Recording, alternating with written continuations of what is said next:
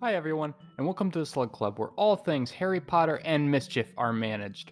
Thanks for joining us today as we place one of the most controversial characters in the Potterverse out into the spotlight. Known for his cold, dark demeanor and his constant clashes with Harry throughout his schooling, Severus Snape naturally has rubbed Potter fans the wrong way on several occasions. But as we follow him through the series, we see Snape transform into a much more complex character. As we learn more about his past, his internal drives, and true intentions, we start to see the greater picture that is created by all of these things at play, and get a better sense of the different pieces forming the overall puzzle that makes up the man, the legend, Severus Snape. But something that has divided Potter fans for years is where to exactly place Snape at the conclusion of his role in the series. Are his actions justified at the end of the Second Wizarding War? Do his contributions leading to the fall of He Who Should Not Be Named redeem him in the eyes of fans? Today, the Slug Club gathers together to weigh in on where exactly Snape falls in our own eyes. I'm Justin, self-appointed head of House of Hufflepuff. Also joining the Slug Club today is a frequent Ravenclaw guest. She's off the grid. You won't be able to find her because she's a master of charms and thusly perfecter of the Cave Inimicum spell. Abby. Hey everyone. Cave Inimicum, of course, being a spell frequently casted by Hermione Granger while hunting Horcruxes. Agreeing to stay awake only while her vial of sleeping draught finishes brewing. Today's Slytherin rep, Lizzie. Go Slytherin. And as always, we also have joining us my brother Rob, who's never read the books. Oh man, I was so disappointed now. You had such fire intros for everybody else, and then it comes to me and it's like, there's Rob. I feel like, you ever seen in Mean Girls where they're giving out, Damien's giving out all the grams, and he's like, 4 for Glen Coco, you go Glen Coco. Let's see here, and none for Gretchen Wieners. Did you just Wieners me? I feel totally wienered. Weird. Well, Liz, make sure you have that sleeping draught on low brew, because this is going to be a big topic to discuss. As a Slytherin and as a former head of house, I don't know that I feel as passionately about others on this topic, but I definitely have something to say. I think what our Slytherin friend is alluding to is that this topic is one that has come up on more than one occasion in our past conversations, and it seems like there is more of a mixed view among our ranks on how we see and interpret Snape's character.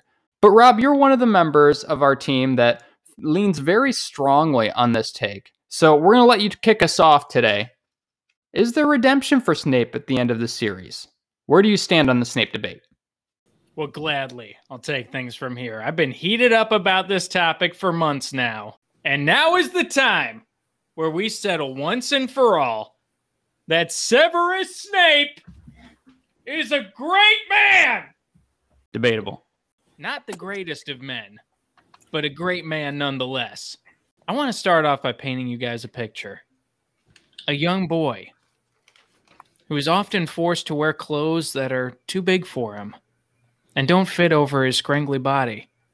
His muggle caretaker is often belittling and even abusive to him. And his black hair is unkept and dirty at times. Who did you just picture? Was it Harry Potter? Was it the Chosen One? We're talking about Severus Snape. A young boy growing up in a poor neighborhood, stricken with poverty, lower class area known as Spinner's End, in the area of Cokeworth, where he would meet the love of his life. Now we see Severus Snape here, and I want to paint a picture of a man who rose above his terrible and abusive upbringing that shaped him as a young man, going to Hogwarts, where he is immediately ridiculed by a gang of brutal boys who all call themselves the Marauders. Not the most pleasant of things. And by marauder, you mean almost like Viking marauders. Who are they marauding? They're marauding poor Snively, who they call him. In fact, if you look up at the Wiki Fandom page for Severus Snape, It says in his aliases for Severus Snape, also known as the Half-Blood Prince, also known as Snivelus or Snively, and it says by Marauders. I gotta When stop he you was- first. Didn't you say that his mother was a Muggle? Because I'm pretty sure she. No, was... I said his caretaker. Oh, okay. I was trying. Yeah, now you're trying to poke holes in it, Abby, and I don't like that. You're poking holes already, and I haven't even started. All right, continue. My bad. Tell you, I already know where Abby's sitting on this one. Just waiting on the edge of her seat, like, no. Oh no, I'm just. I'll finish. Here I Snape- thought we were Snape was just going to bad. sit over here and have an unbiased conversation. And as a Gryffindor, and somebody who, admires a lot of Gryffindors, particularly Remus Lupin, who was part of the Marauders, it is a little bit hard for me to have admiration for somebody from Slytherin House. There's just that natural animosity. But then I look at the story of Severus Snape, who is known by a different nickname by his best friend Lily Evans, who called him Sev, which, by the way, may be the coolest name ever. Yeah. You think walking around and your name is Sev, you'd be the hottest stuff Hogwarts has ever seen since Dumbledore started being the charms professor when he was Jude Law. Remember how great he was when he was Jude Law? He was a snack. I'm not talking about Richard Harris Dumbledore. I'm talking about when he was Jude Law, when he was that young attractive squeak. He did not age well. He did not. It wasn't even 80 years. It was like 60 years. He went from being like 30 to 170. Well, Being no, it unable was to probably clap at the close. own sorting ceremony. When does Fantastic Beasts happen? Isn't it like the late 1800s? I thought it was the like 1910s. Yeah, that's what I thought, because it's like the Industrial Revolution happened. Oh. 1910s, and then A it's Model like T still jump out to there? 1990. It's pretty rough for old Dumbledore. But we're not talking about Dumbledore. We're talking about Severus Snape.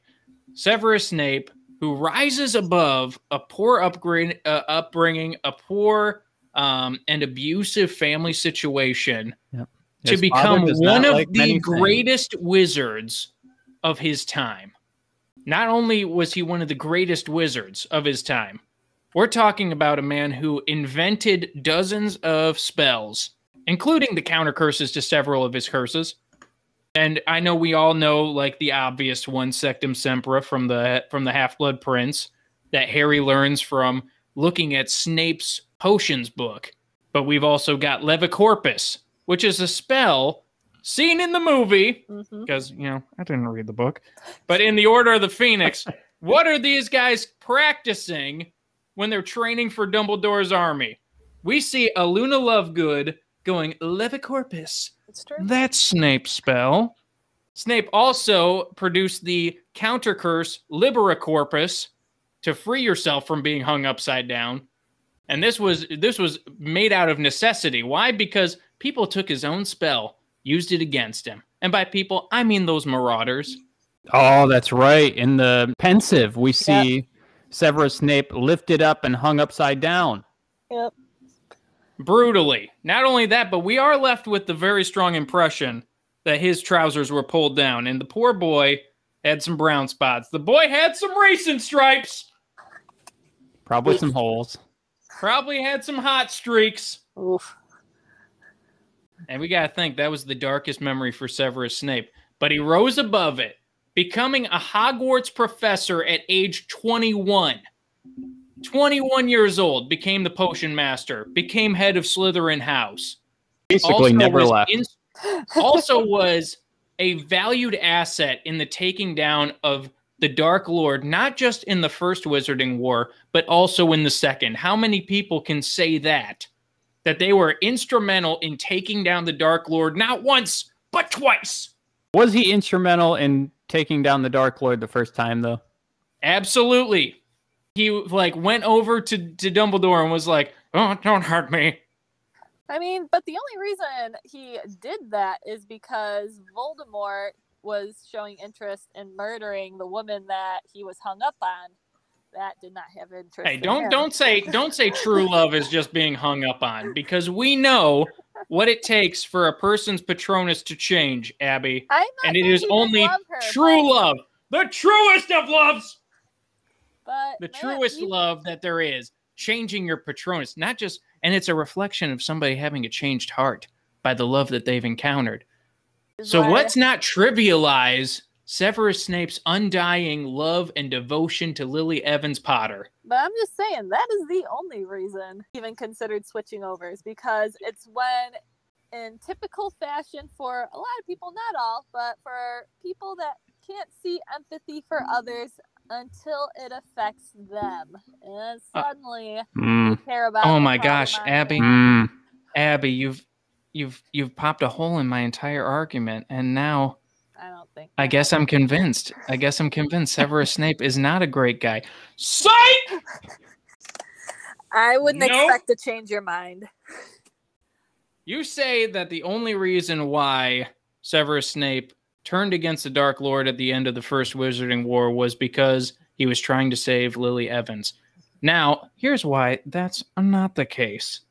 Let's look a little bit outside of the realm of the original 7 Harry Potter books, shall we? Let's look at The Cursed Child, which is, not the best screenplay. I think we've all agreed on that. And after listening to Abby's 45-minute breakdown of how the Whomping Willow was involved in The Cursed Child, I lost all interest in reading the book in general. And not just that book, but every other Harry Potter book. But when we look at the Harry Potter and the Cursed Child, what happens when they come to Severus Snape and say, we need help fixing things in the timeline? We come from a time where the Dark Lord has been destroyed. Harry Potter is victorious. And Snape is like, well, what is it that happened that led to the demise of the Dark Lord? And they said, Severus, you die. And once again, choosing self-sacrifice, Severus Snape laid his life down for the greater good of all humanity, not just wizarding kind, but also for muggle kinds. And I know Severus Snape gets a lot from his upbringing. We have to remember, Severus Snape may have had some prejudices against muggles, but that's because he was raised by an abusive one. But now we see Severus Snape has a change of heart, even after he called Lily Evans a mudblood in his worst moment, his worst memory, his greatest shame. Called her a mudblood, not because I would even argue not necessarily because he felt like that was the hatred in his heart, but because he had just been so utterly humiliated. He was vulnerable. By the Marauders. Not just vulnerable, but also, listen, when you've got these guys from Gryffindor tormenting you, he clung to the only people who were there for him in any kind of way. And unfortunately, the people who surrounded themselves around Severus Snape would be later Death Eaters. People like Lucius Malfoy, Rodolphus Lestrange. And Severus Snape, wanting to kind of not look weak, as he had just been in this vulnerable position, being hit up with that Levicorpus, doesn't have his wand to even defend himself. And it's in that moment where he looks back, and you can almost picture Lucius Malfoy with his golden locks looking onward and almost like, what are you going to do, Sev? Are you going to let this Lily Evans speak for you and defend you? And it's in that moment to appease his friends, or maybe even just to try to not look weak and humiliated, that he refers to using a slur to talk down Lily Evans. But then later on in the series, we see at Grimmauld Place, there is a picture of Phineas Nigellus, former headmaster of Hogwarts, also racist white person. Why? What did he do? Because what does he do when he sees Hermione Granger? He calls her a mudblood. No. And who comes to Hermione's defense? It's not Ron. It's not Harry. It's Severus Snape. And Severus Snape says, do not use that word. Yeah, it's true. That did happen. Change of heart. Change of mind. But does a change of heart mean that you are a good or great man? All right, I think we can all agree Severus Snape is a great man. Now the argument goes from being a great man to a good man. No. All right, Lizzie, let's hear it. Let's hear it. I'll sit back. So I can't stand it anymore. I'm joking. let's talk about philosophical point of view. What makes someone good? What is inherently good? What is intrinsically good? You think about what is a good person. Look back on the people in your life. Let's all take a moment, close our eyes. Think about all the good people in your life. So I feel like I'm on a yoga channel. I know.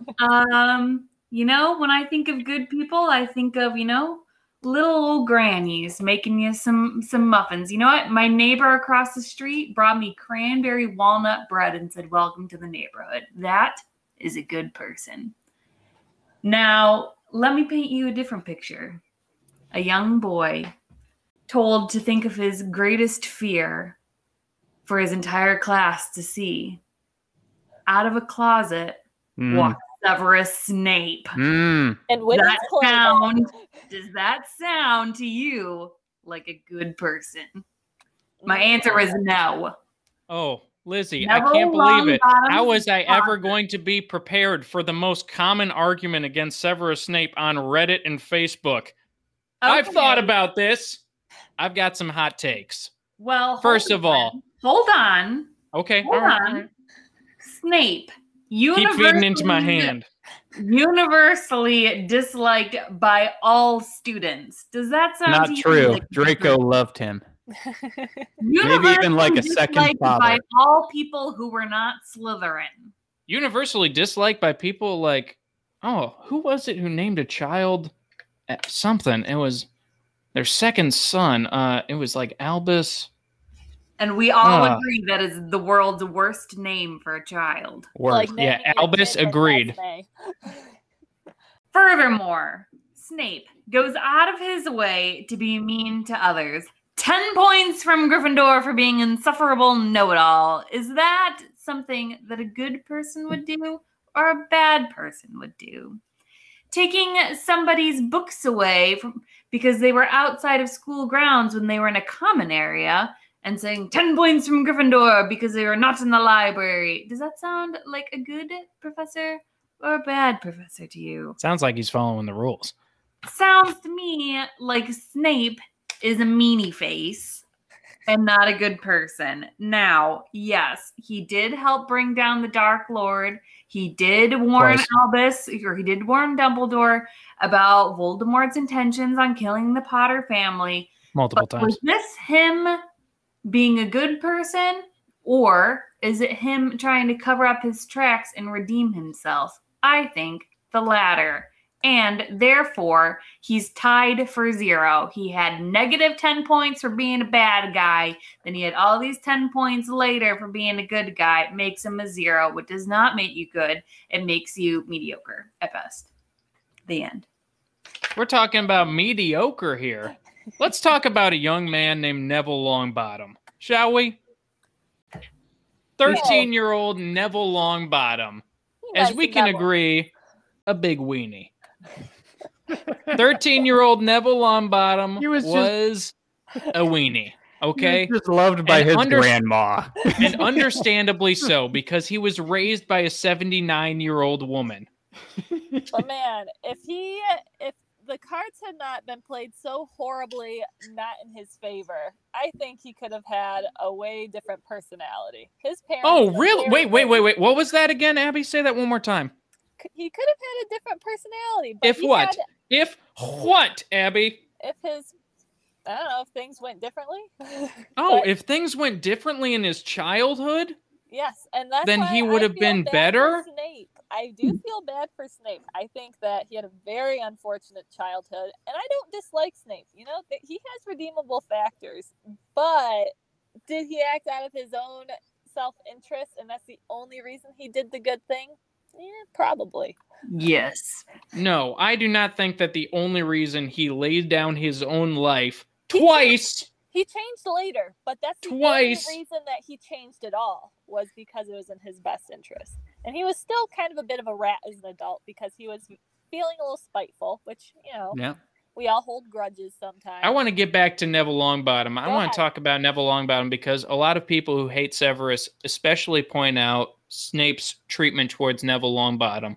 And we've talked about Severus Snape's undying love to Lily Evans. And we've also kind of alluded in several episodes, Neville Longbottom potentially could have been the chosen one. In fact, I'm in the camp that believes that it was the actions of Lord Voldemort that solidified Harry Potter becoming the chosen one instead of Neville Longbottom. Could have been either or. Could have been. And Snape, I think, knew this. Why? Because Snape knew the prophecy. He knew that Alice Longbottom was having a child at the end of July. And why does Severus Snape have such a disdain for Neville Longbottom? Because it should have been him. It should have and could have. It should have been you. And that way, Lily would have still been alive. Did anybody else just get goosebumps? Yeah, thinking but I mean, about it that? doesn't excuse his behavior. Does it? It does not excuse his behavior, but I think that it sheds some light because a lot of times people will just say that Severus Snape is just arbitrarily lashing out at students. But there was a specific, almost a nastiness towards Neville particularly. And know what's interesting? Neville Longbottom winds up acing his owl exam in potions. Are you saying fear is the best teacher? Fear is not necessarily the best teacher, no. No, but I think it would be ridiculous to say that Neville learned nothing. I think Neville was very bad under pressure, and Snape definitely put the pressure on Neville constantly.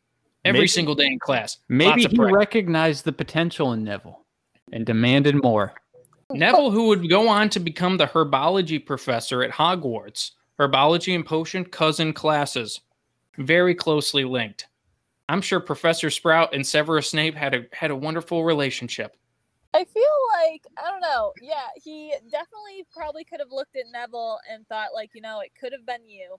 But and let's talk again, about bettering students. But in his own self-interest, because Albus Dumbledore even says, well, it could be Neville, or it could be like, you know, Alice Longbottom's child, or it could be Lily Evans' child. He's like, yeah, but Voldemort thinks that it's, you know, Lily Evans, and so, you know, we should protect them. He did not encourage Dumbledore to protect Neville's parents, too. I'm sure Voldemort was probably going to deal with both sets of families. I mean, yeah. Like, he just went to Harry first. Potentially, that's just conjecture. But I think that he did go for the one that he thought was the chosen one first. Yeah. Like, if you think that Neville is the chosen one, why would he go to Harry's first?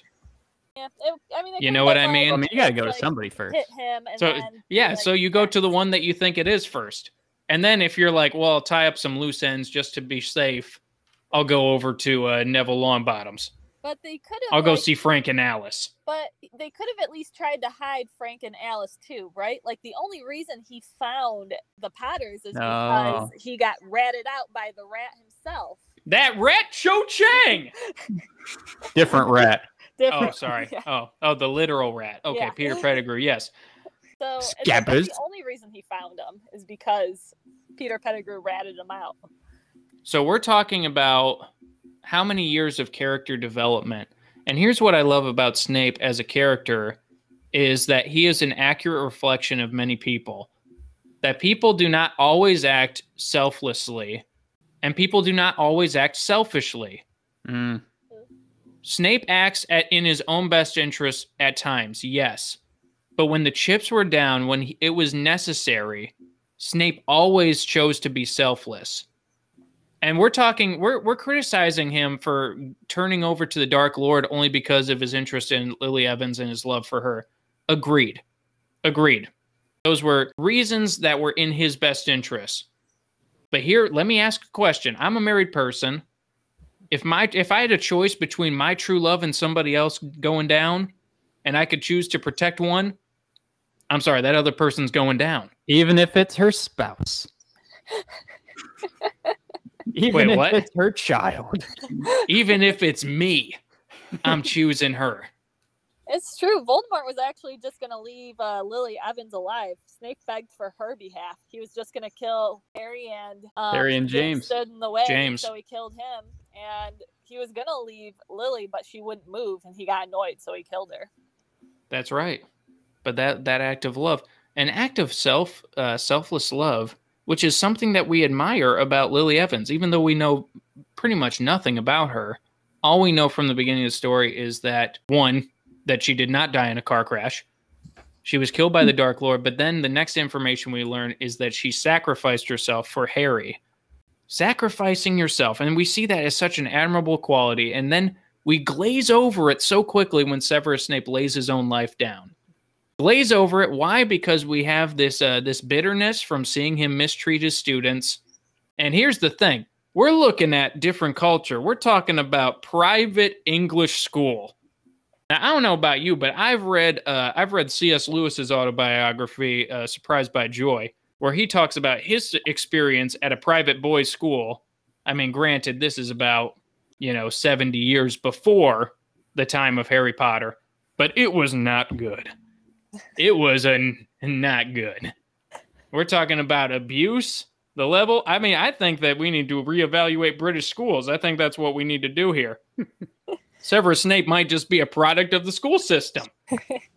Or Argus Filch was still talking about a time where he remembered where kids were being hung by their thumbs. Yeah, he does long for those days. And how he missed the screams. All right, let's talk about, if we're going to cancel any of the staff of Hogwarts, let's look at Argus Filch for a second. One, first of all, not magic. Second of all, creepy relationship with his cat. And then third, also just a creeper in general. But if we're talking about bettering students, bettering the children who come in under Severus Snape. Now, Snape was teaching the potions class, and obviously he's a tyrant in class.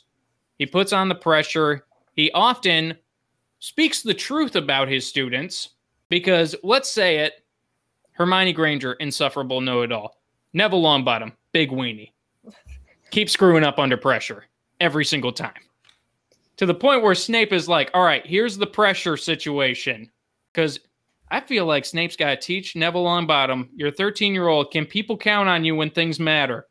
Can people count on you, Neville? And he says to him, hey, we're making a shrinking potion today. And at the end of class, I'm going to give 2 drops of it to your toad Trevor. Could you save your friend's life if it depended on you? It almost sounds like Snape was preparing his own pig for slaughter.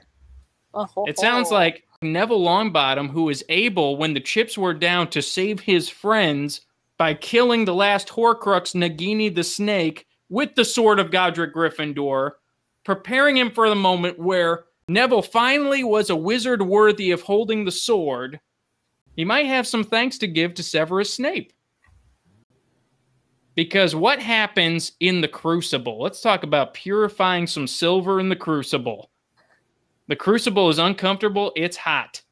But what happens? The impurities come out, and what's left is stronger and more valuable, more precious. Thank you, Severus Snape. Oh, and also talked about bettering students. Because not only did Neville do well on his owls for potion making, but let's look at the Half-Blood Prince.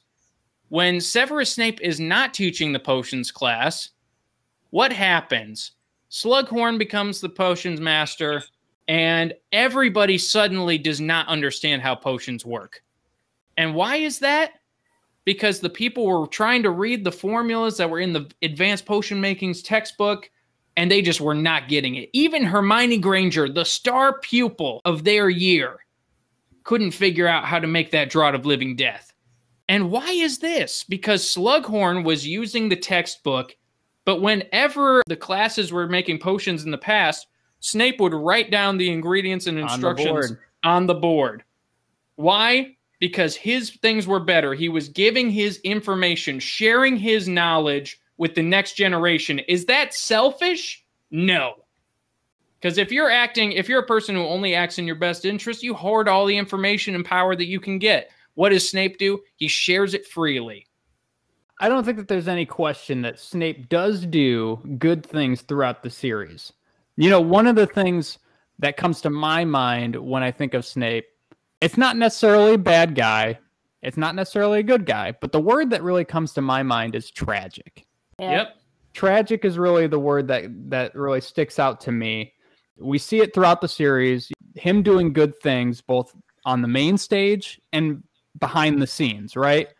Does that bring him to redemption in the end? I'm not so sure, but this is one of the reasons why he's the most polarizing figure, in my opinion, in the Harry Potter universe in regards to at least how fans view him because of the complexity of his character.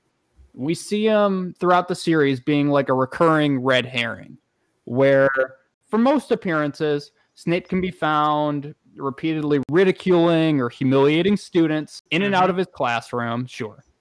So much so, though, that he earns himself a reputation about Hogwarts as this hardened, cold teacher who hates all of his students. At other moments, though, Snape finds himself at odds with Harry at key moments in nearly every book.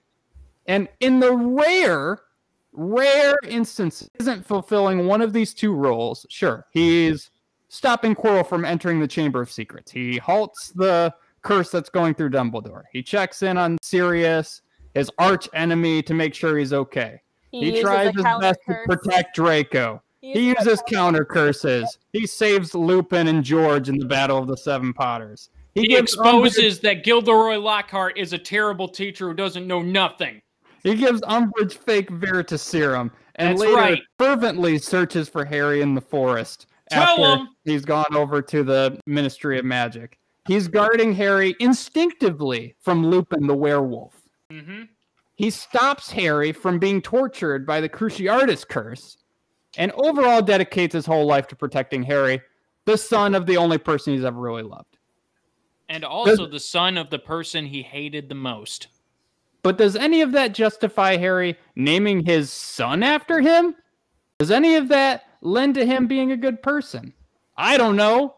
We've already talked about it, but I'm going to bring it back up. Let's ask Neville Longbottom. That's right. Constantly picked on by Snape. Oh, wait, no. We just talked Snape about this. Attempts to kill Trevor, genuinely pissed when his potion doesn't do the job of killing Trevor.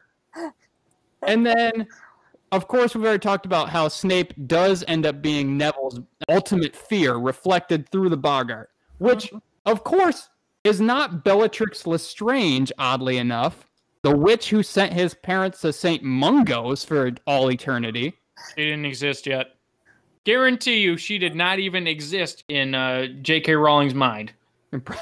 Probably not the way that she did not even exist. Books. I tell you, the way that J.K. Rowling wrote the books and crafted the story, and I get it. You make one book and you're like, oh, this is, we'll see how it goes. And then everybody loves it. It turns into a huge sensation. And you're like, oh gosh, where does this end? I don't know. Aren't we halfway through? It's book 4. Also, by the way, there's a wizard cup. When are we introduced to St. Mungo's where Neville goes and visits his parents? Book 5. Oh, is it book 5? 2 books after. Now, in defense of J.K. Rowling, we do know that Neville is raised by his grandmother from the very beginning. But it is not clear why. Nobody knows why Neville is being raised by his grandmother. Correct me if I'm wrong, because I haven't read the books. It's not really stated, but I don't think it was necessarily a secret that Bellatrix tortured like Neville's parents, but they might have assumed that they just died and they weren't just in the loony bin, right? Well, like, here's the thing though. We don't see that they're in St. Mungo's until book 5. Right, because Harry was visiting with the Weasleys to visit. And that's Arthur. when we find out that Bellatrix Lestrange was the one who did it. Mm-hmm. That's when they find out. So I'm saying Bellatrix Lestrange wasn't even a thought when J.K. Rowling is like, who's the greatest fear that Neville Longbottom has? Why? Because Neville Longbottom wasn't a very fleshed out character at this point. At this point, he's just the weenie kid who stood up to them at the end of the first book. Failed, by the way. And then you see him in the second book, and he's still the weenie kid, and he really doesn't contribute much in the second book. Just barely higher on the pedestal above Colin McCreevy. Colin McCreevy, also Seamus Finnegan, whose entire character arc is just him blowing things up. First in his face until finally he blows things up in other people's faces. That's Seamus Finnegan's entire character arc. No, he got really upset with Harry in book 6. I think that Neville Longbottom owes a huge thanks to Severus Snape for his glow up from weenie to dreamy. The greatest glow up in the Potterverse ever, Neville Longbottom. But Neville is not the only person that has been dished out these years of torment and abuse. We also look to Harry, which would have a bit more compassion for someone whose early years mirrored so closely. And Rob, you pointed this out to his. Yep. Mhm. Both Snape and Harry grow up with absent parents, absent caregivers, grew up in basically rags, both longing for that Severus sense of did grow belonging. up with his parents. Well, yeah, but they were absent, right? So, like, They abuse weren't his very. father. They weren't very. His father affectionate. was neglectful and cold. Yeah. But I don't And it think doesn't so. speak of, I mean, I throw the word abuse around because I'm crafting a narrative to suit my own plans here, but there's no signs of like specifically physical abuse, although it could be implied, it could be inferred reasonably with his disdain for his father from a very young age. It wasn't a happy childhood. No. That's for sure. But I don't think that this negates the years of torment and abuse. Because even when Dumbledore asks him if he's grown feelings for the boy, it's all a farce. Why? Expecto Patronum! What do we see as Snape's Patronus? It's the dough. Not Harry Potter's, but the dough. Lily's dough. And this shows that all of these instances where we're expected to think that Snape loved Harry all along, that Snape's moral values have turned over. They're all full of gillyweed. Gillyweed! Because Snape is a selfish, narcissistic man. And that's coming from a narcissistic man. It's like gaydar. We can tell.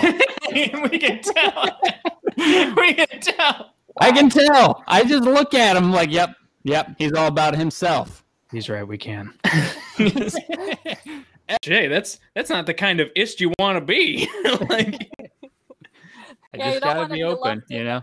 You don't want to. even if you were a racist, it'd be like, yeah, but he cares about family over himself. Like, You know, the first step to recovery is acknowledging you have a problem.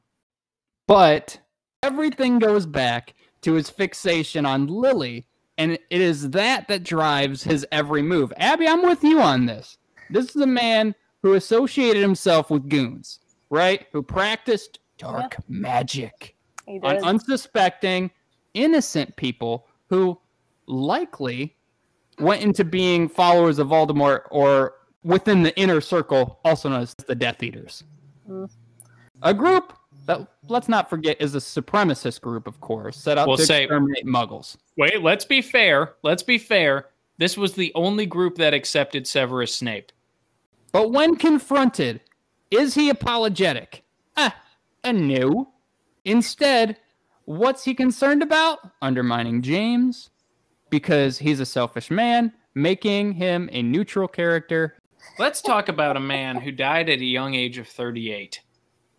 Which only in the lived books, from- man, he looks Only like lived from 55. 1960 to 1998. I mean, I'm trying to think of in who the it movie, is. he looked like 55, but And Justin, I hear what you're saying. Thank God that Alan Rickman is not here to hear this. Who did a great job of portraying Snape. And I will say Perfect cast. that Really this was. dirty talk about Severus Snape is blasphemy against Alan Rickman. Rest in peace. Rest in peace, Alan Rickman. Always. I do think that the movies are set to portray him as more redeemable, but I've also heard that the books, there's a little bit of a contrast from like people who have read the books and then people who have watched the movies. I mean, I remember the first time I read the Deathly Hallows. I reread that whole chapter of like, you know, the pensieve when he is seeing like Snape's memories, because I was just trying to like absorb everything.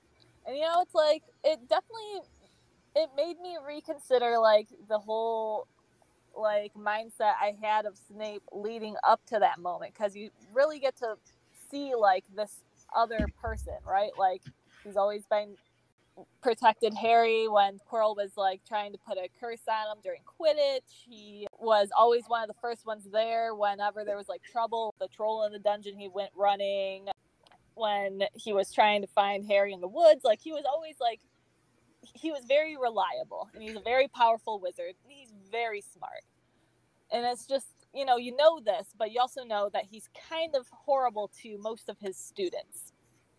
And so it's like, for a little bit after reading it, I felt as passionately about Snape as what Rob is portraying right now. But then I was thinking about it, and I was like, I just feel that it was very much in his best interest and how he went about things. And, we're all human. We all do that. What do you mean it's in his best interest to die?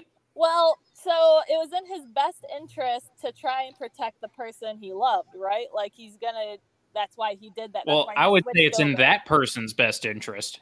Well, so obviously Lily wasn't going to complain that someone was going to try and save her life, but like he only switched over because of that. Now, I'm not just talking about Lily. I'm talking about Harry. Well, when Snape dies and willingly puts himself in harm's way constantly, multiple times in every single book. We're talking about a character. I just said that Neville Longbottom wasn't a very deeply fleshed out character at first, but we look at Snape, and Snape's so intrinsic to the entire story. Yep. Because you know who's not so intrinsic to the story?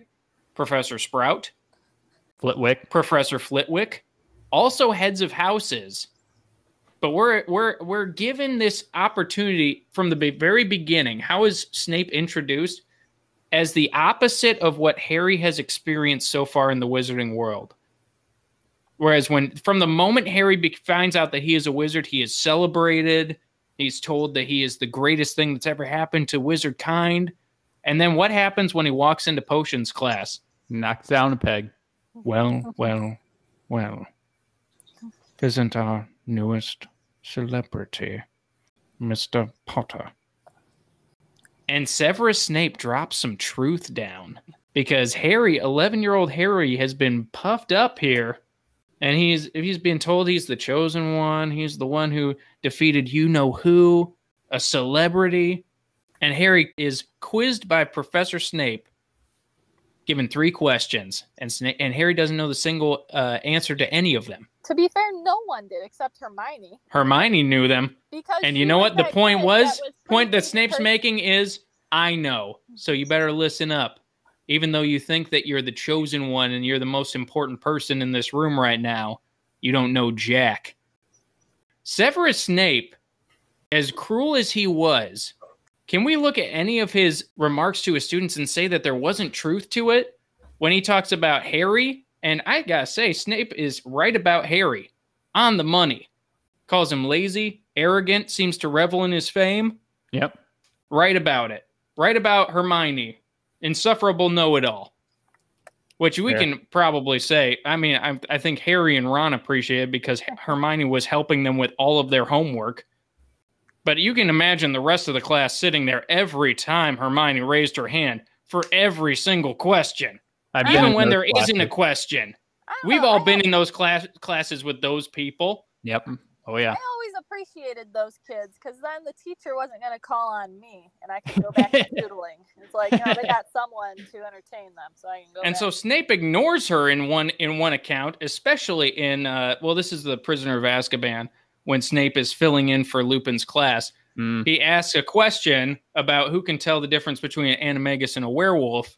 And Hermione, of course, is practically launching herself out of her seat, reaching for the sky, trying to catch the floating candles in the ceiling above her. And Snape is doing the teacher thing. And I know as a teacher, when you've got that one student, you're just like, come on, let's give somebody else a freaking chance, Hermione. You know for a fact, no one And he's like, nobody? How disappointing. And you know why he says how disappointing? Not because he's disappointed that nobody knows. He's disappointed because now he has to listen to Hermione give the answer again. Another freaking time. And she's like, Lisa, can you imagine anything more annoying as a teacher? And you're one of the most brilliant minds of your age? And granted, Hermione Granger is the best student in her year.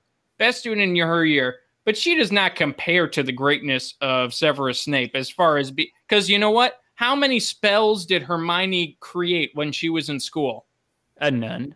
0. You know why? Because Hermione Granger was exactly what Professor Trelawney said. That inside she is just, her soul is dry as the books to which she so desperately cleaves. Hermione Granger is a follower and could not have a unique individual thought in her stupid head. And that's how she wound up as Minister of Magic. That's true, right. Because you know what? You know who else was a great Minister of Magic? Cornelius Fudge. So let's not say being Minister of Magic makes you awesome. Okay, granted, Kingsley Shacklebolt, one of the greatest Ministers of Magic of all time. It's true. Well deserved. But Hermione Granger was not a producer. She was not innovative. In fact, she was just annoying. She was just a bore. She was advocating for those house She elves. was just parroting information that she had. She's like, oh, the house elves need clothes. I don't know. It was stupid. Scarves and socks. I've been knitting them scarves and leaving them all over the place. And the house elves hated it. Yep, they didn't even like it. They didn't like it. They had a sweet gig. They thought she was were like, annoying no, too. My cousin works for the Black family. I don't want to go there. And then they were probably like, I've seen what Dobby's been up to. He's homeless in Portland right now. Oh my gosh. Dobby the house elf, where was he? Where did he stay? But I think that she, at the very least, I know you guys are very anti-spew, all three of you, but I think that at the very least she was trying to give them the option. Now, Because of Harry Potter, Dobby went from house elf to homeless elf. And he loved it. It was his greatest time. He was so thankful. Dobby is a free elf. Dobby has shoes now, sir. Harry Potter has opened up Dobby's world to so many possibilities. Except he doesn't have any money. Except now when I try to go to sleep at night, I have to find a bench and fight off tall muggle men. I had to do terrible things. Bad Dobby! Oh my word. Poor Dobby. But let's talk more about Severus. I don't even remember what we were talking about. Well, overall, I don't know. I can have compassion for Snape's character. Oh, I was saying Snape was a great man because he was actually innovative. He was much better of a much greater wizard than Hermione Granger was. Mm-hmm. And he actually created things. He actually innovated. And the man died at the age of 38. If he had been able to live as long of a life as Dumbledore, he would have rivaled Dumbledore's legacy. Guaranteed. The dude fought against the Dark Lord in 2 different wizarding wars. I mean, fought with him and then turned back. But hey, you know what? Italy turned against the axis of evil too. So you know we've got the thing going in too. Because they also saw it wasn't going to go well. They're like, Italy saw it wasn't going well, and they put Benito Mussolini up on a rope. They put him on a clothesline like a 90-year-old Nona would. And for those of you who don't know, because you're uncultured or don't have grandparents that are Italian, Nona is Italian for grandmother. And they put Benito Mussolini up on a clothesline. Fun fact, the 4th person to spit on Mussolini's dead corpse was Joey Tribbiani's Nina. That's right, his Nona, yeah. I thought you were going to be like, the 4th person to spit on his corpse, Severus Snape. I'm on a Friends hit right now. We're anticipating the reunion show here next week. Yeah. Oh, that's right. That's our free plug-in for TBS and the Friends organization. I think that you cannot say that Severus Snape is a mediocre person, a mediocre character. I think that is an asinine statement. I'd say and it flies in the face of one of the most developed characters in the Potterverse, with not just deep complexities and different complex motivations. Motivations so complex that we can only conjecture at what was going on in Snape's mind. But I would say, I would go against Justin's last point where he said that it was all a farce, that he didn't care about Harry because his Patronus revealed that it was only Lily that he cared about. Now, I would go with the opposite way, where Dumbledore asks, don't tell me after all this time that you've grown to care for the boy. He reveals his Patronus is a doe. And he is answering Dumbledore's question. Why does he pull out the Patronus? Because he's answering Dumbledore's question.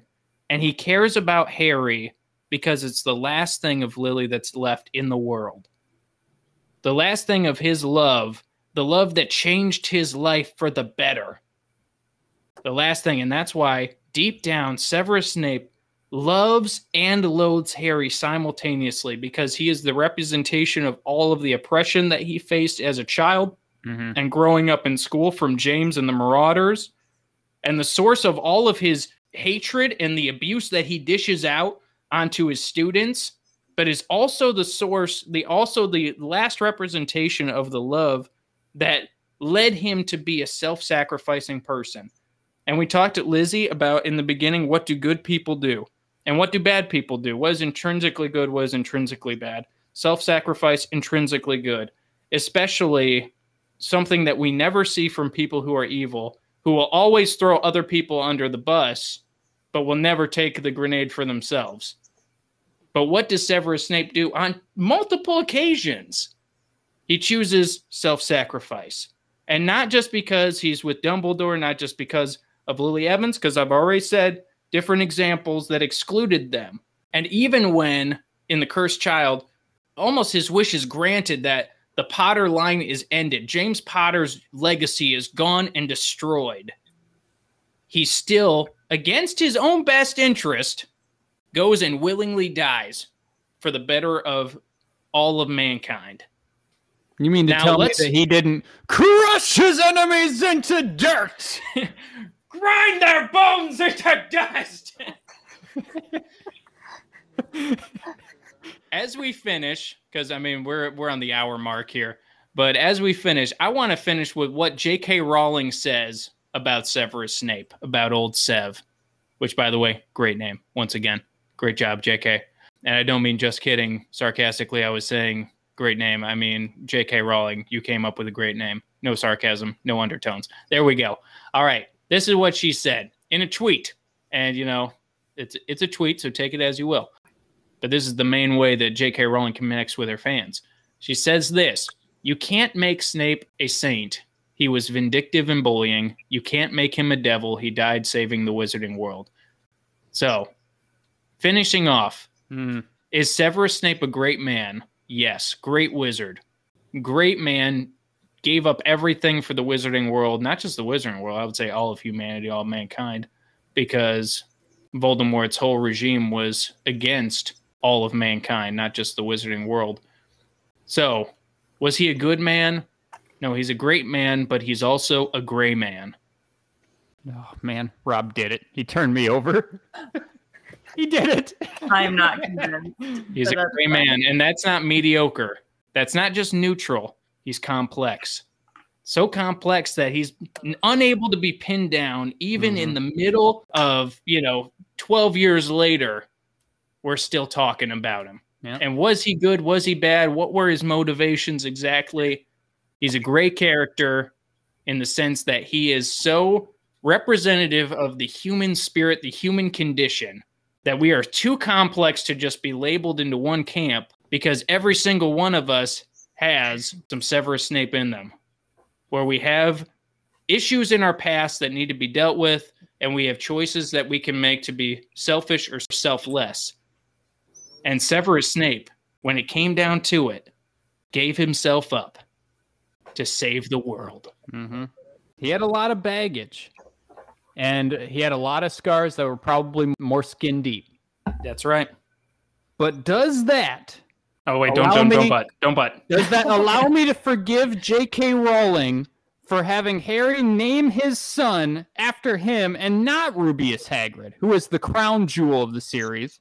I would say his name should have been Severus Remus. You knew what Remus we wanted. Severus. You spat in our face and you farted in our general direction. Rob, I think you did it. I think you won me over. And you know what? Not just me, but many. I think it's safe to say that Lizzie is completely flipped on the issue as well. No, it's not. Darn it, I was hoping she was asleep. Liz, you're still awake? Barely. Still here. I was really hoping you were sleep. I don't dislike Snape, but I agree with the statement. He is a complicated, complex person.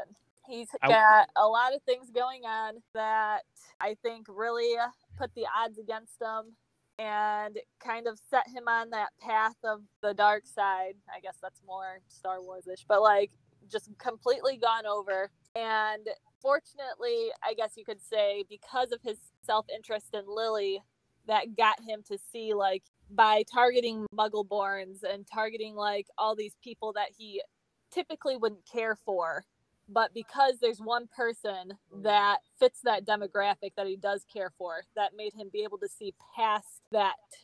I don't want to say maybe hate he had towards them, but definitely like loathing or disregard. And I think Severus. Oh, go ahead, Abby. I was just going to say, like, he had a lot stacked against him, and he could have kept going into that negative direction, but he did turn. But he still had those inner demons that, like, weighted him down, that kind of gave him that very surly, sometimes nasty disposition. And I'm not saying at his core he's a bad dude, because he's not, you know, but he's definitely a complicated, complex individual that, as Justin said, his life is very tragic just through and through. And I think that's what makes a lot of people feel very strongly about him either way.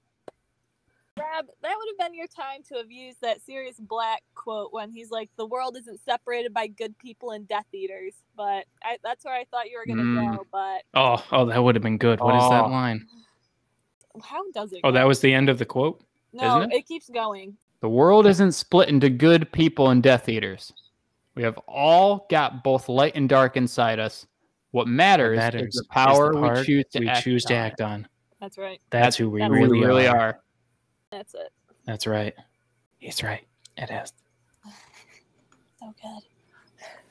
Well, there you have it, folks. The tragic tale of a young boy destined for terrible things and darkness redeems himself at the last minute. Severus Snape is a gray man. I can't believe it. Rob did it. I'd say I'm still in the same position I'm in. I don't. I think I see him in a whole new light. Do I see him as the teacher who is hard on students? Yes. But why is he hard on students? Because he expects more out of them. Yep. I think Snape wants his students to do better. I think he wants his students to grow.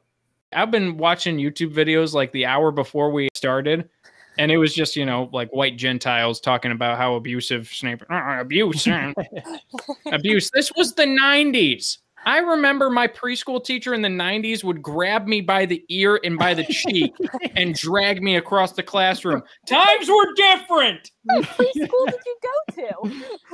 I won't say, but I will say that her name was Mrs. Harper. Mrs. Harper, that's right. Yeah, I kept Mrs. thinking Harper. of Nugent. No. Miss Nugent is a saint among people. She is an angel among humans. She is the Lily Evans of the Carmen Ainsworth district. I don't remember my teacher from preschool. It might have been Miss Harper. Yeah, Did you black 2 those years? memories out? 2 I years, do. because everybody takes kindergarten twice. Well, everybody takes kindergarten twice, right?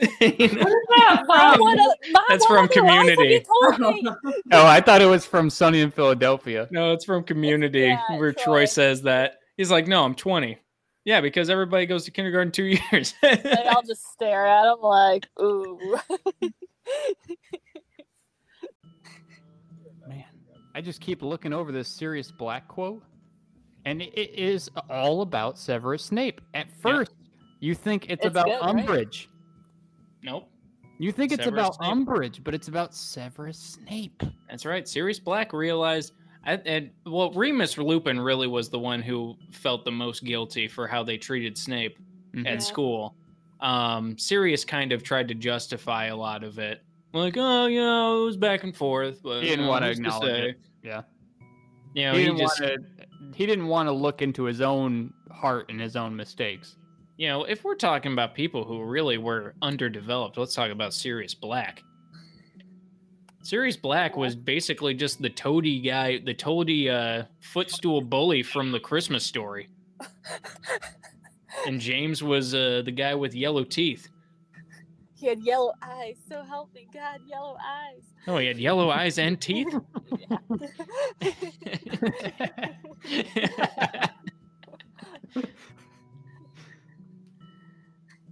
But hey, he went to Azkaban for 12 years and he came out a little more. Exactly the same. Well, I think he did a little introspective. There is a true thing though that when people experience trauma, it freezes them emotionally. Yeah. That people who experience trauma are frozen at the age they were when they experienced that trauma. Which maybe that's why. That's a Snape very had real thing. horrible ways of coping with his emotions. That's why Lupin addresses it. He says, Harry is not James. Yeah. He's not James incarnate. He's a whole new person. And that's something that Sirius had a hard time with. I think he saw a lot of James in Harry. Yeah. I think that was both of their problems. That was Sirius's problems and Snape's problem, was that they didn't allow Harry to be their own person. Yeah. That they both looked at Harry and all they saw was James. Thanks, you guys, for joining us for this episode of the Slug Club Podcast. If you like the conversation and you want to hear more, you can find the Slug Club Podcast on Spotify or also on Apple Podcasts. If you want to join in on the conversation and give us ideas for new conversations, new podcast episodes, you can follow us on our social media at the Slug Club on Instagram or on Facebook. We'll see you guys later, but until then, mischief managed. The Slug Club Podcast is a creative discussion between Harry Potter fans and has no affiliation whatsoever with Warner Brothers, J.K. Rowling, or any of their affiliates. All opinions expressed in the Slug Club Podcast are completely our own. No house elves were harmed in the making of this episode.